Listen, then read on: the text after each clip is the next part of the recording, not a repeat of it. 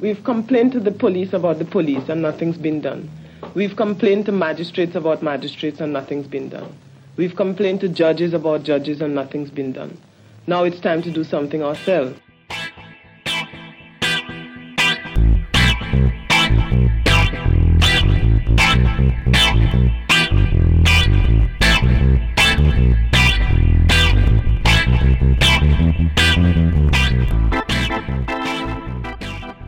Hello and welcome to the very first ever episode of the History Hotline.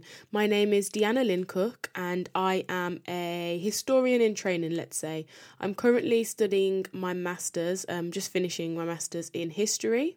My research loosely is focused around race and gender, and I've looked at it in a wide range of contexts, so within Black British history, within Caribbean history, and within American history, especially within slavery and the civil rights movement.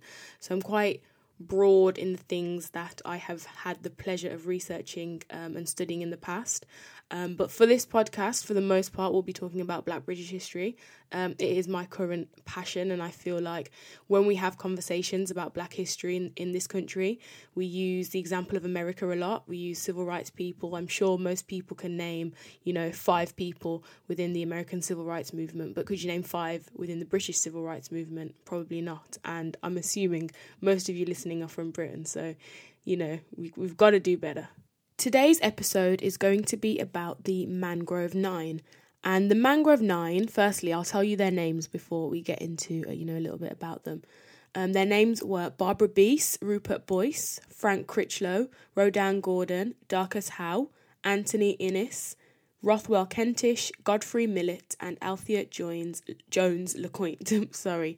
And Althea Jones LeCointe is the woman you heard at the start of the podcast explaining that we have complained to the police about the police, the magistrates about the magistrates, and the judges about the judges, and nothing's being done. And so we are taking matters into our own hands. Now, those 9 people were charged in 1970 with inciting a riot. And we're going to, in the end of the episode, and maybe in a second episode, depending on, how in-depth my explanation is in this first episode, we're going to look into the Mangrove Nine, what their story was, and how they ended up being charged with inciting a riot in Britain in the 1970s. So, the Mangrove was a restaurant in Notting Hill that opened in 1968. And just to give you a little bit of context about Notting Hill, it's a really affluent area right now. It's probably one of the most sought after postcodes in London, a beautiful area. But in the wake of the war, the Second World War, it was an underdeveloped bomb site. There was construction of the Westway motorway, and the area was literally carved in two, and most of it was underdeveloped. So it made it a really cheap place to live. And the cheapest places to live often went to recent immigrants that had just come in from the Caribbean. So a lot of the Windrush generation, they would have lived there during the 60s and the 70s. So as you can imagine, it's quite a black area, quite a West Indian area. And this also further drove down the property value because nobody wanted a black person for their neighbour, and some white people would pay extra to make sure that wasn't the case. So it meant that you have an area, Notting Hill, that has quite a high percentage of black people, and a benefit of that for them was that it created a sense of community because everybody was together, everybody could, help each other to survive in, British society, which was definitely not kind to black people in the 70s. I just want to note that community is a really important factor to consider when we think about Black British history, especially when we're looking at the 60s, 70s and 80s. We don't often function within community so much anymore. I think society has kind of shut down when it comes to the physical, like meeting up and things like that. We have, jumped to kind of online communities where we are able to kind of find people like ourselves, through the internet. But back in the day, people did that physically. And the Mangrove restaurant was one of those places that was a kind of a centre, a hub in the community. And it was a place that everybody could go to. So, as I said earlier, it was opened in 1968 by a Trinidadian community activist and civil rights leader and campaigner. and his name was Frank Critchlow, one of the Mangrove Nine.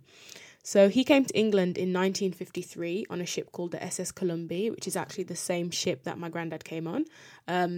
I'd love to know if they knew each other. I'm sure they did. I don't think the ships were that. I don't know, actually. They probably were quite big, actually. Anyway, the Mangrove restaurant was described as the beating heart of Notting Hill. It was a West Indian restaurant. It sold, West Indian food, so I can imagine that it was a big hit in the community.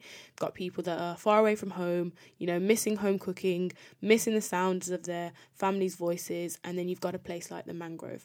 Now, just to give you a kind of sense of this restaurant was no small yard shop in the corner. This was an upmarket restaurant. Bob Marley, Jimi Hendrix, Diana Ross, Marvin Gaye, Nina Simone, CLR James had all dined there.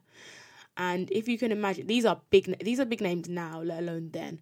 And they were going to West London, to Notting Hill, to Frank Critchlow's Mangrove restaurant to eat. And more generally, it wasn't just a place for the stars, for the rich and famous. It was a place for the community to go. It was said that it had a really nice atmosphere in there. People went there for housing help or for legal aid, because there was always someone that you could, ask for some help or some support. And I think it's important to note the kind of significance of physical spaces in Britain, which we don't really see too much, as I mentioned earlier. Bookshops were opened by people like John LaRose and Eric and Jessica Huntley. Restaurants and community centres, as well as front rooms, were where activism took place in those times. So a place like the Mangrove was not just important with, feeding people. It really gave people a sense of community, and it was a place that they owned. Black people did not own much in those days, and that was something that they owned, that they had, and it was there to serve them. Furthermore, a newspaper called The Hustler was published there. And it also was the informal head office for the Notting Hill Carnival, which started in the 1960s. So it had massive community vibes. And it wasn't just there for the black community. There was a lot more solidarity between black and South Asian communities at the time. And it was a place that they could go and feel comfortable, as well as white people. There was kind of white people that were on the kind of edge of society. They were called radical, and they kind of would go there as well, just as a place that was a bit outside of English culture. It was a bit different. It was nice. It was warm. It was friendly. People have described it, and these are direct quotes. They've said, it was like a sanctuary. It was family, a base of support. There was good food, but there was way more to it. They'd get advice on things like housing. Frank's restaurant became the crucible for all of that. So I think I really wanted to stress, the importance of this restaurant as a physical space for activism, as well as a kind of symbolic place for a change that needed to happen in society. The restaurant was all the community had, and it highlights a threat that black people allegedly posed in Britain, physically and symbolically. And we're going to get onto that threat and, maybe why people were so threatened by a West Indian restaurant in West London. Unfortunately, it really didn't take much to arouse suspicion as a black person in Britain in the 1960s or 70s or 80s or 90s, or even now, really, let's be honest. And a large group of black people in a restaurant, it rubbed the police up the wrong way for some reason. It offended the community, and it created quite a lot of negativity because of it. So the police were kind of very suspicious of this restaurant. They decided that it was some kind of crime den. They decided that drugs, pimps, prostitutes were there, and they decided that they had to police this area. Now, another common theme we'll see when we look at, interactions with the police and black people in British history is this idea that black people and black communities, they're over-policed as suspects and underprotected as victims. It happens time and time again. As victims of racial abuse and racial assault, there is very little concern for black people, but when it comes to picking them out as suspects, it's a very overzealous approach by the police, especially the Metropolitan Police, who we're going to be looking at right now because we are in London. So one of the things that the police used to do was park outside the restaurant all night and just watch. Just literally watch the restaurant. And now this doesn't sound like, oh, it's not that bad. You know, if you're doing nothing wrong, why does it matter that the police are there? Well, think about it logically. Even in today's society, if there was a restaurant that you liked going to, but every single day the police were out there, it would begin to tick over maybe in your mind that this restaurant is not a good restaurant. This restaurant has something to hide. This restaurant's always involved with the police. This restaurant has to be bad.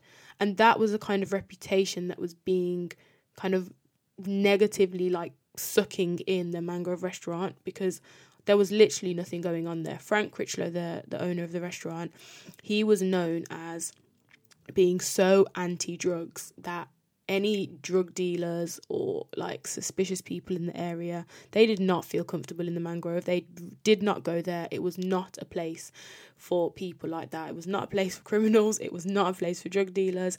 He wanted to create a very formal establishment that, you know, upheld the law, rightly so, like most people in Britain. He was literally living by the law, and just wanted to create a place for black people to enjoy their food. Now, from the months January 1969 to July 1970, the restaurant was raided 12 times. So this is middle of the night, police barging in. Oh, everybody. That was my impression of a police raid. So, you know, I can only imagine the trauma, the cost to the business if a police vans are raiding your premises, 12 times. And that is not a long period of time to have 12 raids. The police would come on the account of there was a suspicion of narcotics on site. In all 12 raids, guess how many drugs they found? They found 0 drugs. They never found a single drug in any of the raids, impromptu visits, drive-bys, or all the many things that they did. They had no real reason for suspicion apart from the fact that the people that owned it and the people that visited it were black. And that is literally all there was to it.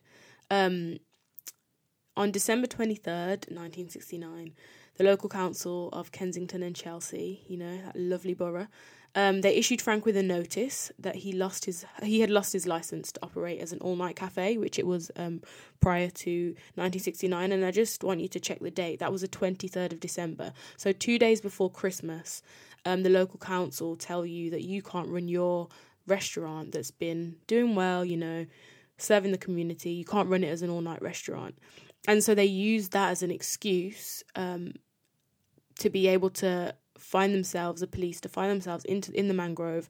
After the hours of 11, he had to stop trading, so he couldn't sell any food after that time. And they'd go in there and see people eating, obviously, if they had been in there prior to that and the kitchen had closed, but the people were still eating, or people were eating their own snacks from home, because it was a community hub. It was a place where you could just pull up and do some work, or pull up and have a meeting about a community group or an activist project. And they would see people eating or having a snack, or literally, having a conversation with the drink, and say, oh, you've broken your license laws, you shouldn't be trading at this time. And he'd have to obviously explain, I'm not trading. But this is tiring. Can you imagine police consistently coming into your business, asking questions, throwing around suspicions? Not only does it create a negative atmosphere around your business, but it is also absolutely exhausting. And to be quite honest with you, if I was Frank, would I have just closed the restaurant down? Probably. It's a good job I wasn't Frank, because the community really needed that place. Anyway, it got to the point where, Frank had enough. So he leant towards the British Black Panthers. And yes, Britain had Black Panthers. They were inspired by the US Black Panthers. I think Stokely Carmichael had visited England in similar time in the late 1960s, and he had seen the way black people were being treated in Britain, and it was obviously comparable to America, who were going through the civil rights movement at the same time.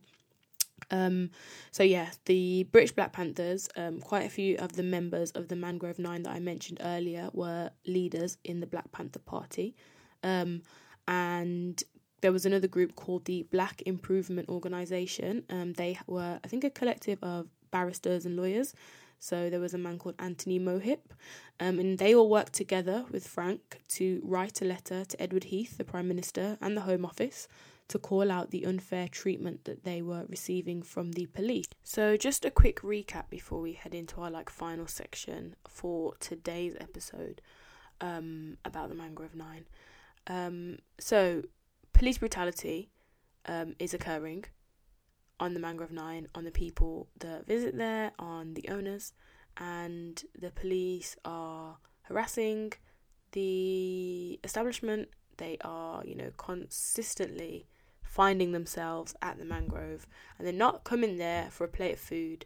They're coming there to bully, to harass, to brutalise the people that work there and that own the place. So you can imagine the attitudes towards the police at this time are not going to be very positive. They are literally ruining, first of all, Frank's livelihood, the community's hub and sense of identity and space, and they are not doing it in a polite way.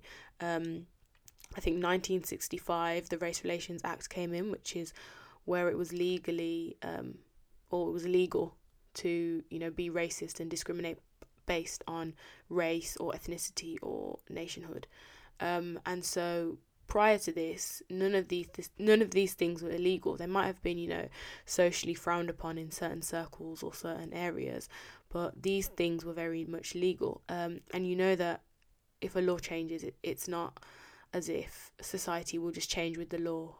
Societal change tends to take a lot of time, and this was definitely the case for racism. And racial discrimination. As we know, it's 2020 and these things are still existing now. So as you can imagine, 3 years after the act was passed, things weren't really all that great or all that different. And I can imagine that racial language was used towards the people that went to the Mangrove Nine, went to the Mangrove restaurant, and to the owners. I can't imagine that these raids were done, with understanding, with compassion, with politeness and care. The Met aren't really known for that, unfortunately for them, and unfortunately for us, people that live in that city.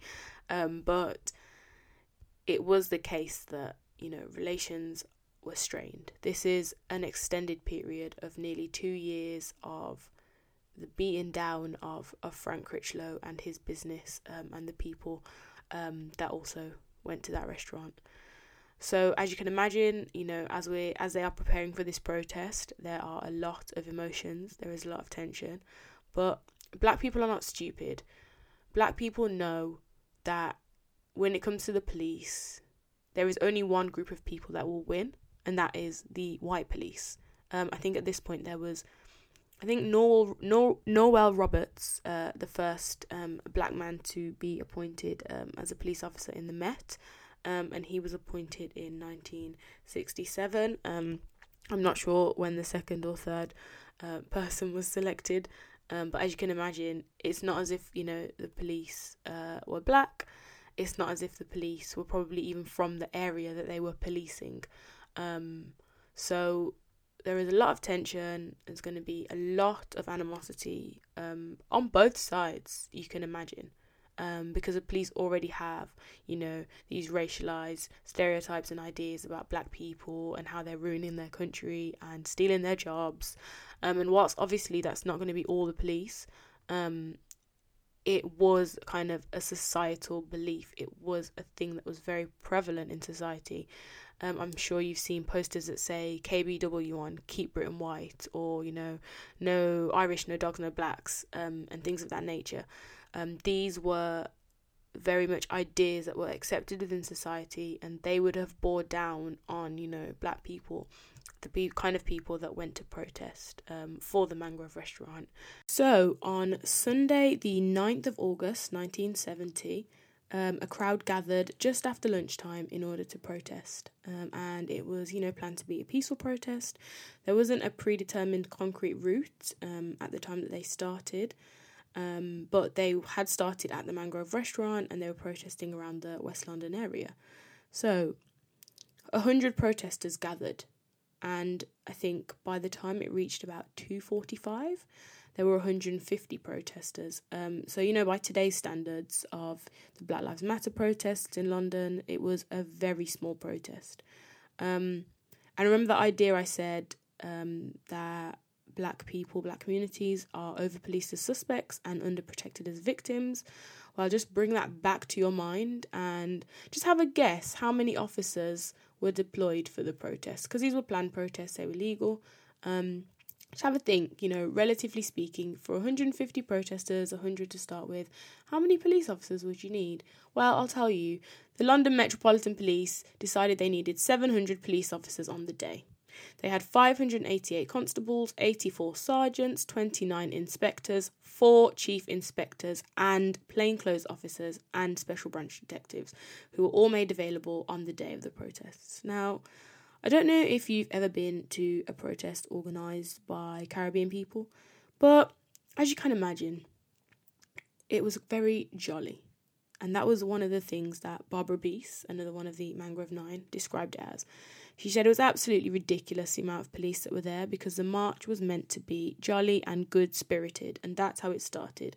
I think the drums were knocking, songs were being sung, and they were just going around their community, alerting people to the things that were happening to them in the restaurant.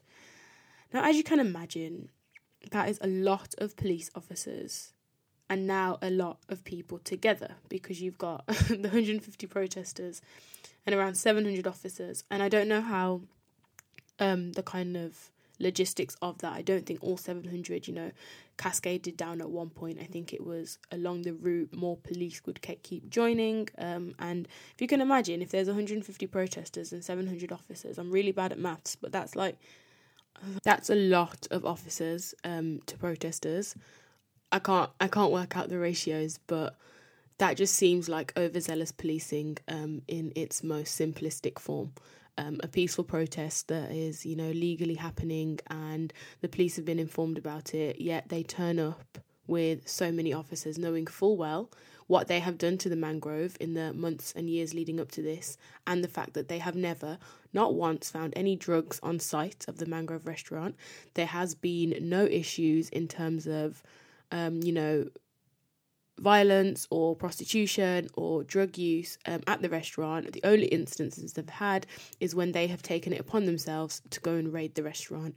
And so the protest ensued. And I think we're going to wait till the next episode to talk about what happened at the protest, the trial, and the aftermath.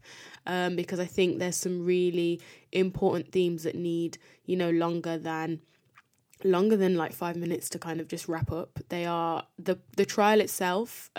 It was groundbreaking, and it set precedences in Black British history and British history itself. Actually, the rulings made by the judge, and the way that the accused conducted the trial, it is actually quite breathtaking. And so we're going to look at that in the next episode, which will be coming out very soon. Thank you so much for listening. I hope you've learnt a lot. I hope you have enjoyed all this information about the Mangrove Nine. Feel free to re-listen, to take a look on YouTube. There are documentaries galore about these incredible individuals and what they also went on to do and had done prior to, being accused of inciting a riot. These are 9 individuals that led very extraordinary lives outside of this instance. Thank you so much for listening, and I'll see you all soon. Bye!